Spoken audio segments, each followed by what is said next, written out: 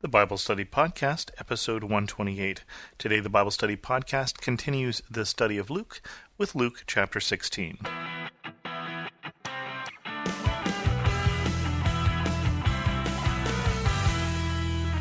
Welcome to the Bible Study Podcast. I'm your host, Chris Christensen. Luke 16 starts with this parable, the parable of the shrewd manager. Jesus told his disciples, "There was a rich man whose manager was accused of wasting his possessions.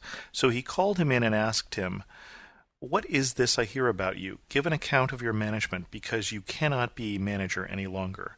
The manager said to himself, 'What shall I do now? My master is taking away my job. I am not strong enough to dig, and I'm ashamed to beg. I know what I'll do, so that when I lose my job here, people will welcome me into their houses.' So he called in each one of his master's debtors. He asked him first, 'How much do you owe my master?' 800 gallons of olive oil, he replied. The manager told him, 'Take your bill, sit down quickly, and make it 400. Then he asked a second, 'How much do you owe?' 1,000 bushels of wheat, he replied. He told him, 'Take your bill and make it 800. The master commended the dishonest manager because he had acted shrewdly. For the people of this world are more shrewd in dealing with their own kind than are the people of the light. I tell you, use worldly wealth to gain friends for yourself, so that when it is gone you may be welcomed into eternal dwellings.'" This is one of the strangest parables in the Bible, because here is somebody who is not a good manager because they're being fired. He's accused of wasting the rich man's possessions. So we start with somebody who is not good, and then we make him worse because he starts to appear to cheat his master in order to buy himself favor with other people, changing the bills so that they will like him more, so that when he loses this job, he can find a position elsewhere. Although why you would hire somebody who has done this to his master is beyond me.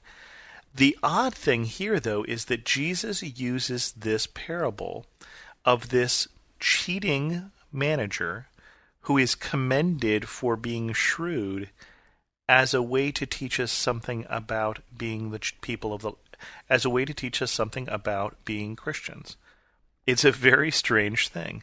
He is not saying, I believe, that we should go out and do a bad job so that we get fired, or that we should cheat so that we find ourselves in better positions, but he is saying that this person acted shrewdly. And the way that they acted shrewdly is they were using wealth to gain friends. And he is instructing us to use worldly wealth to gain friends for yourself, so when it's gone you may be welcomed into eternal dwellings. It's an interesting passage. What does he mean by use it to gain friends? I think one of the things he may be saying is not to hold on to it so tightly, not to be miserly, but instead to use it in hospitality, to use it in charity, to use it in giving liberally, so that we are building up for ourselves something other than a bank account, or something other than a monetary bank account. And he is telling us to be shrewd. And then he goes on, "Whoever can be trusted with very little can also be trusted with much, and whoever is dishonest with very little will also be dishonest with much. So if you have not been trustworthy in handling worldly wealth, who will trust you with true riches? And if you have not been trustworthy with someone else's property, who will give you property of your own?" Jesus teaches on money almost more than any other subject. It is a reoccurring theme, and these particular verses have a lot to do with stewardship, and stewardship in the sense of dealing with someone else's property. Because our attitude towards wealth should be being one of stewards of what God has given us. But it's also saying the same thing that I had the problem with that manager above is, if he's dishonest with that, won't he be dishonest with me too? If you're dishonest with very little, you'll also be dishonest with much. Now, what does that mean practically? Does that mean, for instance, that Jesus is saying if you download software that you didn't buy, if you download music that you didn't buy, is that being dishonest with very little? fudging the taxes a little, under-tipping. What is being dishonest with very little?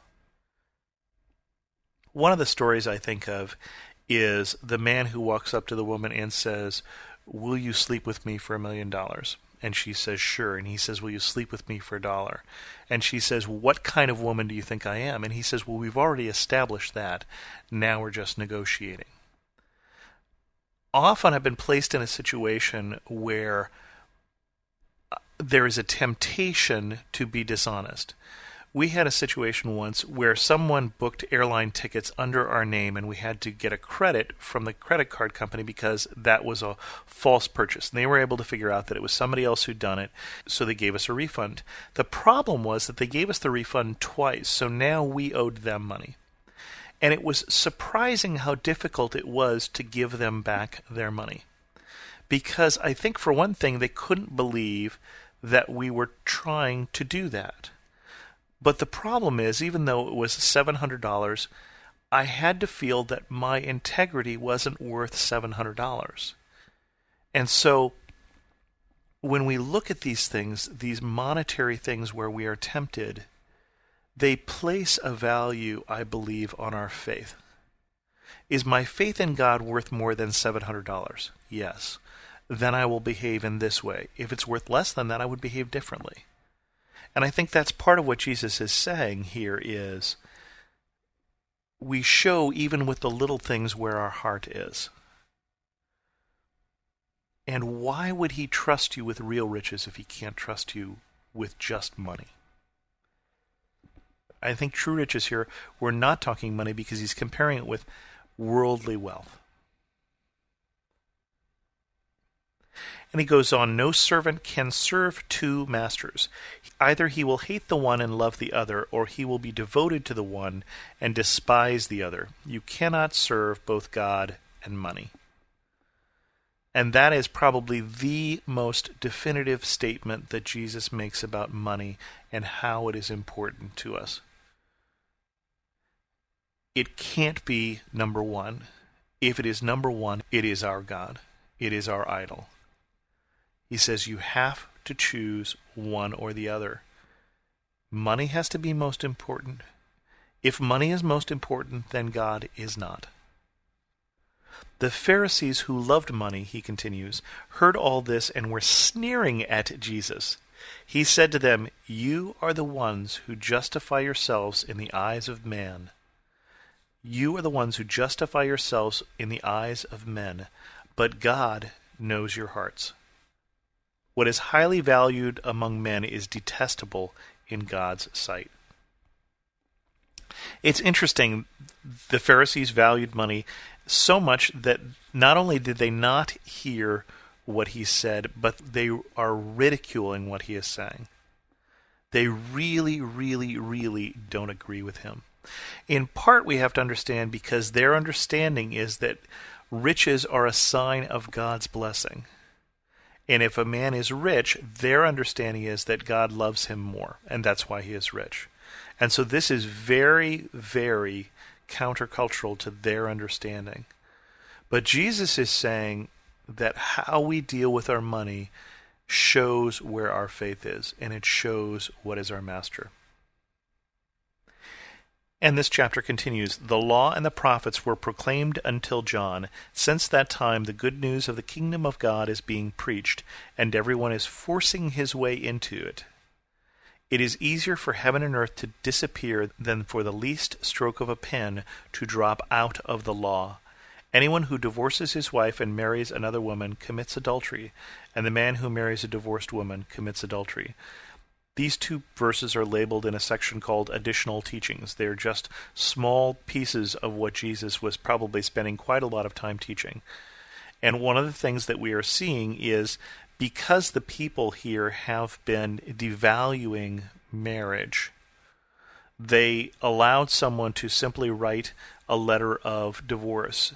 And Jesus is trying to hold us to a higher standard here, that it is not God's desire that we enter into marriage lightly. Because marriage, because adultery, are things that are written about in the law and the prophets, and Jesus is saying, I'm not come to do away with those. Remember that those are things that tell us what God values. So even though as Christians we are not held accountable to dietary laws and such, a lot of the things, for instance, in the Ten Commandments we hold still to be valuable, that God still doesn't want us to bear false witness, that God still doesn't want us to steal, that God still doesn't want us to murder, to covet. He wants us to honor our father and mother. Those are things that God still holds dear, and one of those is marriage. And then getting back to this theme about riches, Jesus tells this parable. There was a rich man who was dressed in purple and fine linen, and lived in luxury every day. At his gate was laid a beggar named Lazarus, covered with sores and longing to eat what fell from the rich man's table. Even the dogs came and licked his sores. The time came when the beggar died, and the angels carried him to Abraham's side. The rich man also died and was buried. In hell, where he was in torment, he looked up and saw Abraham far away, with Lazarus by his side.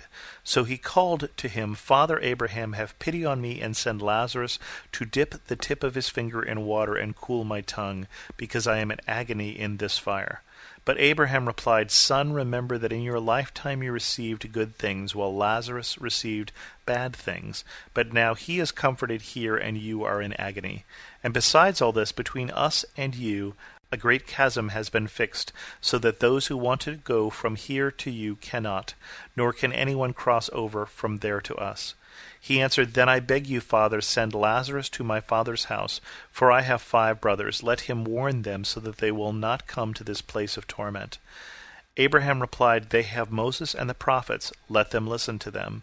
No, Father Abraham, he said, but if someone from the dead goes to them, they will repent. He said to them, If they do not listen to Moses and the prophets, they will not be convinced, even if someone rises from the dead.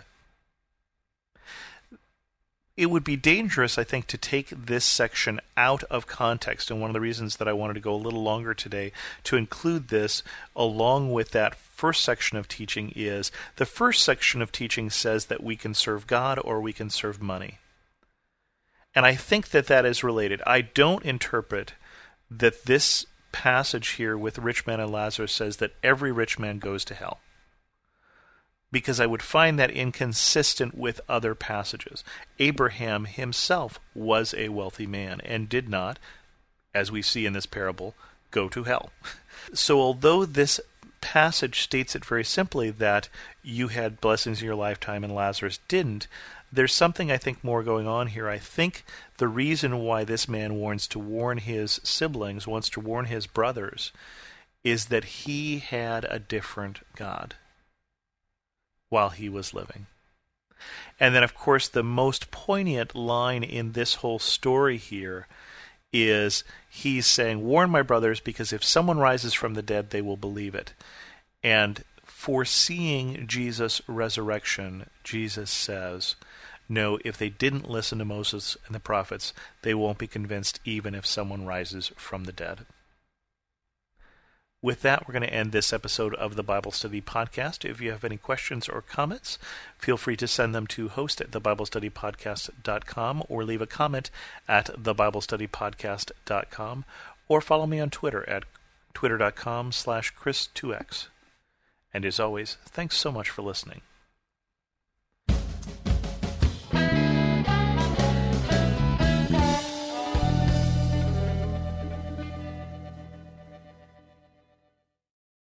Hey, Ted, what do you want to do today? Well, Ashley, I've always got work to do, naps to take, but I have a better idea. How about we invite everyone to listen to the Team Us podcast? I love that idea. Let's do it right now. Hi, everyone. We're Ted and Ashley Slater, and we'd love for you to join us as we talk about teamwork in marriage. We share how grace, commitment, and cooperation can help couples live the everyday moments of marriage together. To listen, go to lifeaudio.com and search for Team Us.